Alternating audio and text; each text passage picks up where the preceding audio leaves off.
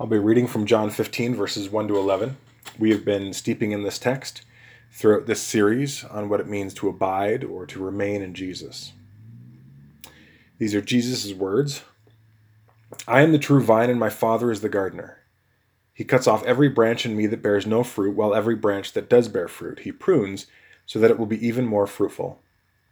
You are already clean because of the word I have spoken to you, so remain in me, as I also remain in you. No branch can bear fruit by itself, it must remain in the vine. And neither can you bear fruit unless you remain in me. I am the vine, and you are the branches. If you remain in me, and I in you, you will bear much fruit. Apart from me, you can do nothing. If you do not remain in me, you are like a branch that is thrown away and withers. Such branches are picked up, thrown into the fire, and burned. If you remain in me and my words remain in you, ask whatever you wish, and it will be done for you. And this is to my Father's glory, that you bear much fruit, showing yourselves to be my disciples. As the Father has loved me, so I have loved you. Now remain in my love.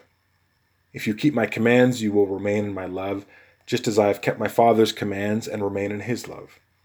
I have told you this, so that my joy may be in you, and your joy may be complete. I wanted to talk about wealth and riches today and its relationship to abiding and remaining in Jesus. In my news feed, I got a notification that the Bank of Canada raised interest hikes, and there was all these articles talking about how Canadians, because of their debt load, even these small incremental raises in the percentage hike meant that there was this negative domino effect of financial stress across their lifestyle, across their household budget. And we know that financial stress in one area rarely gets contained to just finances, right? When we are stressed financially, it leads to stress in almost every other area of life. I know from studying the topic that within marriages, 80% of conflicts revolve around sex or money. And so dealing with poor financial habits for life in general is just incredibly important, because just as unwise financial habits create stressors that negatively impact every area of one's life, wise financial habits create peace that positively impacts every other area. And I speak from experience here. As a Christian for over 25 years, I have lived through times in my life that were characterized by unwise financial habits, and I've also lived through times in my life that were characterized by wise financial habits. And so I know the impact and the difference that it makes to live obediently and wisely in this area, and the fallout that comes from thinking that I know a better way. And so what I want to do today is share with you some hard-won truths that are not maybe easy to hear, but there are still truths that I wish someone would have told me and impressed upon me many, many years ago. Probably like most people listening to this, I never had any formal training or instruction in how to do the money thing. I pretty much lived with a vague sense of values around my money, and I kind of had a sense of how much I make and what comes in and what comes out, and then I just prayed for the best. And today I want to share some steps that I took to grow in financial wisdom, because I believe that as we grow in financial wisdom, that actually helps us to abide in Christ. When we are financially stressed, when our finances are not increasingly aligned to God's way of doing things, that stress pulls us from intimacy with Jesus. It just wreaks havoc, not just in our financial lives, but in our spiritual lives as well. Now, Jesus doesn't talk directly about money in this passage from John, but Jesus talks a lot about money over the course of his teaching ministry, and it's always connected to the state of our spiritual health. Randy Alcorn writes, "How we manage God's money is a central biblical subject of extreme importance. The sheer enormity of the Bible's teaching on this subject screams for our attention. Why did Jesus say more about how we are to view and handle money and possessions than about any other topic, including both heaven and hell and prayer and faith? because God wants us to recognize the powerful relationship between our true spiritual condition and our attitude and actions concerning money and possessions. So as we continue through our Abide series, it's critical to recognize that Jesus emphasized that our wealth and riches can easily pull us away from God's priorities, that they can become a trap that keeps us from remaining in Christ and from flourishing in Him.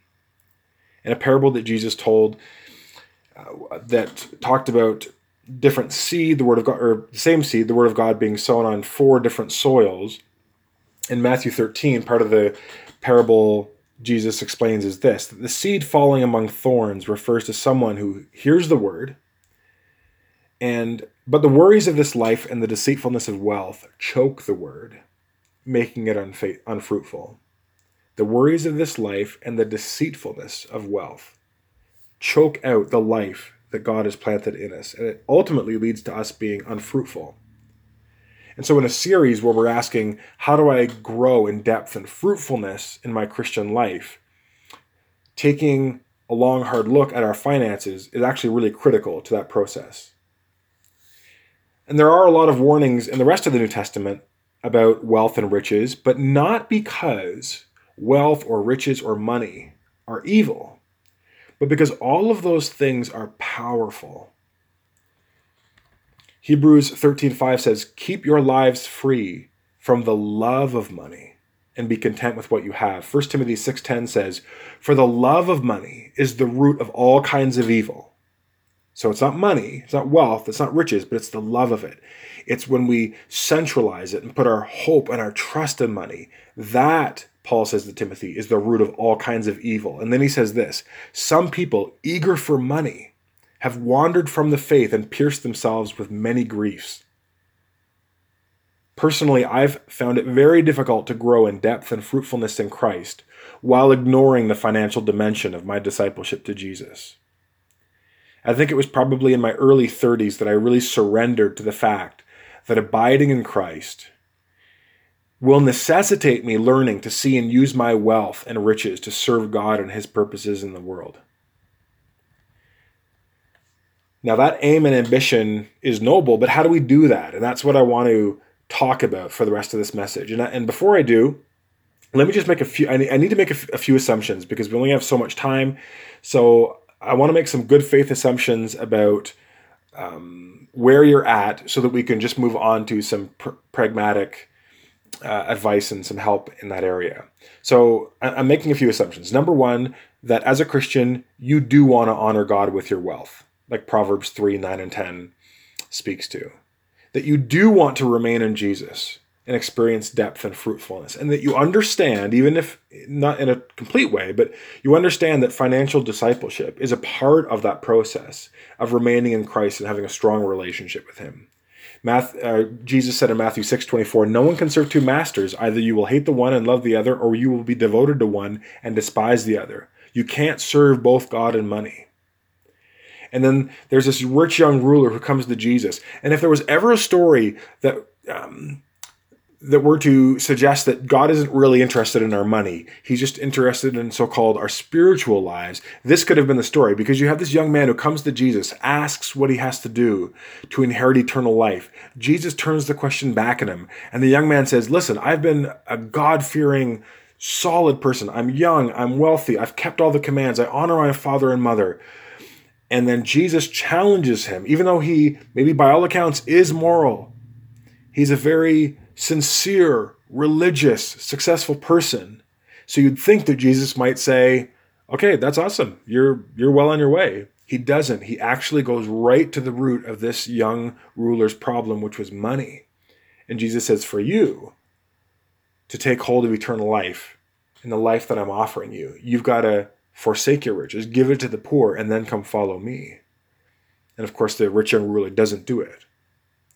See, for us, it might be uncomfortable to confront the truth that our financial life can't be separated from our spiritual life, that they play off of each other. And so faithfulness to Jesus in one area is going to necessitate faithfulness in another. I'm also assuming you want, there's a part of you in your best moments where you're devoted to structuring your finances so that you grow in financial wisdom. That's something that you want to do. You want to experience the peace and the contentment that can only come from aligning your finances in the way God intended. That, to use the words of 1 Timothy 6:10, I'm presuming you want to stop piercing yourself with many griefs. That you've come to a place that says, I have tried all the different worldly strategies of how to get ahead financially and look to money for my peace and my power, my security, my guidance, and it's failed me every time. And now I'm willing to try God's way. It's scary. I might not understand all the ramifications, but I'm willing to take those steps of faith to align my finances to the gospel. So how do we abide in Christ through our wealth and riches? How do we use our wealth and riches in such a way that they keep us connected and growing in depth and fruitfulness as a Christian? Well, number one, I would say start where you are and progress with faithful little steps. Just be honest about where you are. Zechariah 4:10 says, do not despise the day of small beginnings, for the Lord rejoices to see the work begin. A lot of people carry shame and embarrassment and guilt over, I should have my financial house in order, or I've been following Jesus for a long time and I really should be farther ahead than I am, and I feel embarrassed and I feel like this is an area that is in complete chaos. Start where you are, even if that is a place of complete disorder, and say, God, this is where I'm at. Help me. What's the next step of faithfulness? Don't despise the day of small beginnings, the day of just saying, this is where I'm at. It's a mess. God, I need help. Zechariah 4:10 says, the Lord rejoices to see the work begin.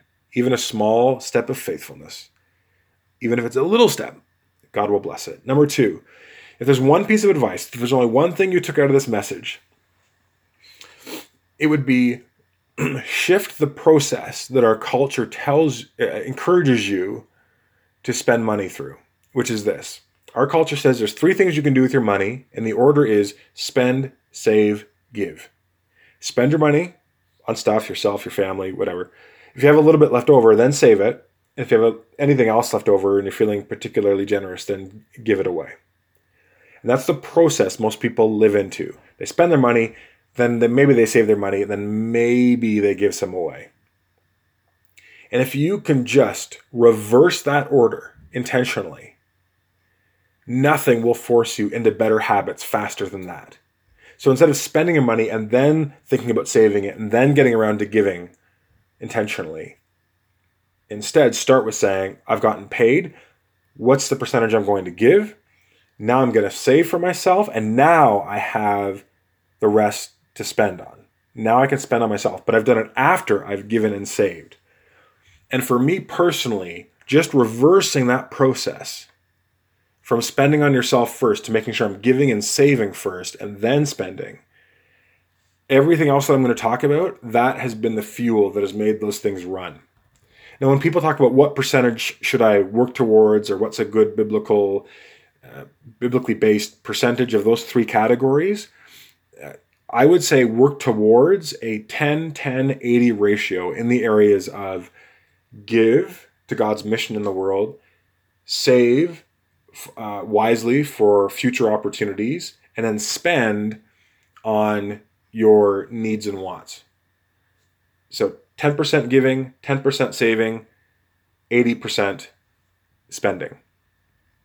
Now, obviously, most people aren't starting at that place, and they're not even close to it. When Heather, for years, when Heather and I were married, that percentage looked more like 0.5% giving, 0 saving, and like 102 spending. And then you get to the end of the year and you have this little bit of consumer debt. You're trying to figure out what to do with it. And so what we did is we said, okay, we want to get to 10-10-80. So what do we need to do in the next 3 months, in the next 6 months, to just move along those percentages a little bit? So we started with 1-1-98. 1% giving, 1% savings, 98% spending. And then every few months, we would just shift those percentages up as we got used to it. Until about 2.5 years later, we arrived at 10% giving, about 10% savings, and 80% spending. And I think that 10-10-80 ratio is just a biblically healthy, wise ratio. But for some people, they're not going to be able to get there overnight. That's fine. Again, just start with small steps. God is delighted to see the work begin. And just start with 198 and just move from there and challenge yourself to keep giving. Point number 4, I talk about tithing to your local church. And I'm not going to get into we don't have time to go into a theology of the tithe. A tithe is a word that means tenthing, taking a tenth of your income and giving it to God. I think a solid biblical pattern of giving is 10% of your income goes to the local church that you're a part of and investing in. And then you can give over and above that. I will absolutely acknowledge that the word tithe doesn't even appear in the New Testament, but we are to emulate Jesus' self-denying sacrifice and give generously and with joy. And if the tithe is instituted in the Old Testament for God's people, and now the fullness of that promise has been revealed in Jesus, I don't think Jesus has come to liberate us out of generosity. I think Jesus came, died for us, has given us new life in him, and has given us has rescued us from a heart of stone into a heart of flesh so that we can live into greater generosity. So I think aiming to give 10% of our incomes to the local church that we are investing in is a really good pattern. I would never get legalistic if someone says, well, I do 8%. That to me is splitting hairs. I think, just think through it from the level of biblical principle and priority and do some of your own digging. But I think that there is a significant connection between where our treasure lies and our heart's allegiance. Jesus says that in Matthew 6. He says, where your treasure is, your heart will be also. And so one of the reasons why we give to the local church and why God has designed it that way is so that as we give our treasure into the local church and God's ministry through it, we become stakeholders. Our heart gets pulled into what's happening there. So as I give 10% of my income to this church, I become more invested in the people. Prayers take on a new fervency. I am interested. My heart gets drawn into the drama of what is happening, what God is doing in and through this church. Also, there's a biblical principle that Paul outlines in 2 Corinthians 9, where he says, he's trying to avoid getting legalistic about you have to do exactly this much, because he doesn't want it to be mechanical. He says, in Jesus, you have the privilege of giving, and so give generously. But he says this, he says, remember this though, whether you give or don't. Whoever sows sparingly will also reap sparingly, and whoever sows generously will also reap generously. Each of you should give what you have decided to give in your heart, not reluctantly or under compulsion, because God loves a cheerful giver. And so Paul is saying there's just a general rule with giving that the harvest you receive is contingent upon the seeds that you sow. And so if you sow meagerly in terms of generosity towards God, then don't be surprised when you reap meagerly. But if you sow generously, God will reward you generously. And that's not I don't want that to come across as a manipulative kind of prosperity gospel. If you give God money, he'll give you back tenfold that money, and it's kind of a Ponzi get-rich-quick scheme. That is not the paradigm that the Bible teaches. I think that's a demonic idea that is rooted in people's lust for money. But I don't want to deny biblical teaching where God himself says, listen, you reap what you sow. So, God's not going to become very particular about percentage points, but understand if you sow sparingly, you will reap sparingly. If you sow generously, you will receive generously in return. Fifth point, get out of debt. And the way that we did that is in that percentages of 10-10-80 until our debts were repaid. Instead of give, save, spend, it was give, debt repayment, spend. And then after the debt is dealt with, we started using that 10% to go into savings. Number 6, avoid consumer debt. Pay cash for as much as you can. Generally speaking, if we don't have cash or can't, pay for it directly out of a bank account, we just take that to mean we don't purchase it. We don't have the money for it. We try and avoid credit cards as much as possible. We try and pay for things outright to avoid consumer debt. I think that's a really, really important habit that many, many people have gotten very loose with in an age where credit is easy to secure and where credit interest rates seem relatively low. Number 7, every once in a while, I'll do a nothing new challenge where I will try and challenge myself, outside of food obviously, to buy quality used or clearance things. So if I'm looking for clothes, I'll just say, I need 3 pairs of jeans and 3 shirts or whatever, but I am not going to pay full price for those. I'm going to follow them online. I'm going to make sure that if I'm purchasing something, it is when they go on sale or on clearance, or I buy something used. And so just fighting that temptation and fighting that pattern of just everything that I buy has to be new, just creating a few months of the year where you're like, hey, nothing that I buy this month is going to be new, and just see how that goes. And often finding it's not that hard, and you save a lot of money doing it. Number 8, conduct a lifestyle audit. And what I mean by that is everyone lives with a general picture of the good life, right? In your imagination, when you close your eyes, what does the good life look like to you? You have a vague picture in terms of vacations and income level and flexibility and opportunities.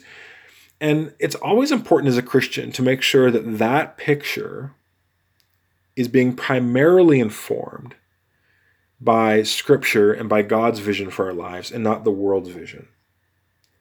Because the world will continually sell us on an ever-increasing set of lifestyle assumptions. You need this. You deserve this. You've earned this. And there can be this lifestyle bloat where we stop, where things that before were wants now become needs. Things that before were nice to haves now become requirements. And in the pursuit of all these things, in this lifestyle bloat, in this extravagant lifestyle, we begin working harder, longer hours, spinning our wheels. How do I make this money? How do I make these ends meet? And it causes all this stress. And so it's important for us to come back to some of our lifestyle assumptions and fight the narrative that consumption equals happiness, or that whatever your imagined lifestyle is, that is actually the thing, that if you got it, you would be happy and content. Because in most cases, that's not true. For almost everyone listening to this, you likely have a higher income and a better lifestyle than you did 10 or 15 years ago. But you are likely not happier and more content and more alive simply because you've made more money and have more lifestyle perks. And so it's foolish to think, well, if I just had a little bit more money, if I just got into that next tax bracket, if I was able to have 4 vacations a year instead of 2, that would be the difference. So that's not going to be the difference maker. And we need to be able to confront those lives so that we don't spin our wheels chasing the wind. Ecclesiastes 5:10 says, whoever loves money never has enough, and whoever loves wealth is never satisfied with their income. And this is meaningless. Timothy Keller has an amazing challenge. And he says, the older you get, the more money you make, if you're a Christian and you've been shaped by the gospel, the greater the distance should be between how you could live and how you do. There should be a gap in a maturing Christian's life, that just because my income increases, my lifestyle doesn't have to increase to keep hitting that ceiling. I can grow that gap so that I can grow in generosity towards blessing God through blessing other people and His purposes in the world. Number 9, just 2 more. Number 9, and this might strike at people's hearts a little bit. I know this is a sensitive area, but it's one that I think causes a lot of financial stress on families. Number 9, set limits on children's expenses, both in terms of presents and programs and recreational opportunities. I meet a lot of parents who, out of the best intentions, I think, put themselves, well, they'll even admit to me, they will go into debt for Christmases, birthday gifts, programs, and recreations because they just think that their kids should have these opportunities. And if the whole family goes into debt because of it and carries that financial stress, that's just part and parcel of living a modern life. And I think my heart breaks when I hear that. I don't think it has to be that way. I think it's important for us to limit the opportunities and gifts that we give to our children to make sure they're commensurate with what we can actually afford. So personally, for Christmas and birthdays, Heather and I set a limit. We do $100 per child for Christmas and $50 per child for birthdays, and that's it. And that means they get a fraction of what they've asked for. But we also explain to them, Christmas and birthdays are not the time just to get whatever you want. You'll get 1 or 2 nice gifts, you'll have a great day, and they've recalibrated their expectations to that, and they're perfectly happy. Programs and recreation, we set a limit. Right now, we do about $225 per month total for our 4 children across recreational programs. And our rule is if you want to do more, that's totally fine, but you have to pay for it. Through babysitting money, through chores, through saving birthday money or Christmas money that you might get from grandparents, you can do more, but this is what we can afford as a family. This is what your mom and I have decided is a fair, good chunk of money to encourage you in these programs and recreation, but that's our limit. So if you want to go over and above that, you have to take ownership. You have to become a stakeholder by investing in whatever that gap is between what we're currently doing and what we'd like to do. And that's really helped to teach our children the value of $1, as you can imagine. And the last point is prepare for a fight. This area of financial discipleship just needs continual vigilance. There are temptations to drift all around us on an almost daily level. And so you're going to have to realize this is a marathon, this isn't a sprint.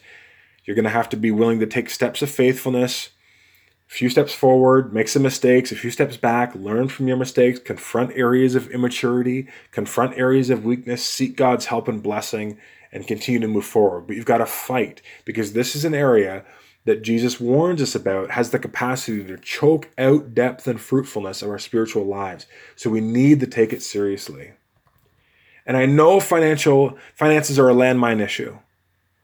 And it's a difficult subject to broach for especially people within marriages. And it doesn't even matter whether you're married to a Christian or married to someone who's not a Christian, right? I mean, you can have a Christian marriage, but people have very different values about the role of money within a Christian household, and there can still be stress there. Just as much stress sometimes as a situation where you're a Christian and you have a non-Christian spouse, and you're trying to figure out what are the values and priorities around which we're going to structure our financial lives. And I don't want to casually throw out these platitudes as if navigating those dynamics in a relationship are easy, because they're not. I don't know all the ins and outs of how to move through some of those complexities when you're not on the same page as your partner and you don't have a common vision. Besides, just do a lot of praying on your own and seek to honor God, but in a way that doesn't undermine your marriage vows. I've heard some Christians say, well, my spouse isn't a Christian, but I'm just going to tithe, and they can just deal with it. I don't think that's right. I don't think that is serving your spouse. I don't think you can hold your spouse hostage to generosity. I think you need to pray, and you need to ask God to soften your spouse's heart to the place where they can at least arrive at some kind of compromise. But I don't think you should ever use your money as a Christian in a way that undermines your marriage vows to your spouse. So this needs to be a conversation you're having with your spouse, whether they're a Christian or not. I want to abide in Jesus' love and grace.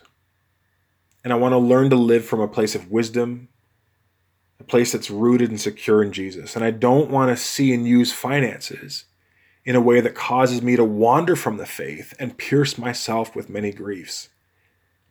And I hope that that's your heart's ambition as well. And if it is, then dealing with poor financial habits is incredibly important. Because just as unwise financial habits create stressors that negatively impact every area of one's life, wise financial habits create peace that positively impacts every other area. And so as we continue through this series, looking at what it means to abide and remain in Jesus, to live a life of depth and fruitfulness, our question before us this week is this: What small step of faithfulness can I take this week to move towards depth and fruitfulness in the area of my finances?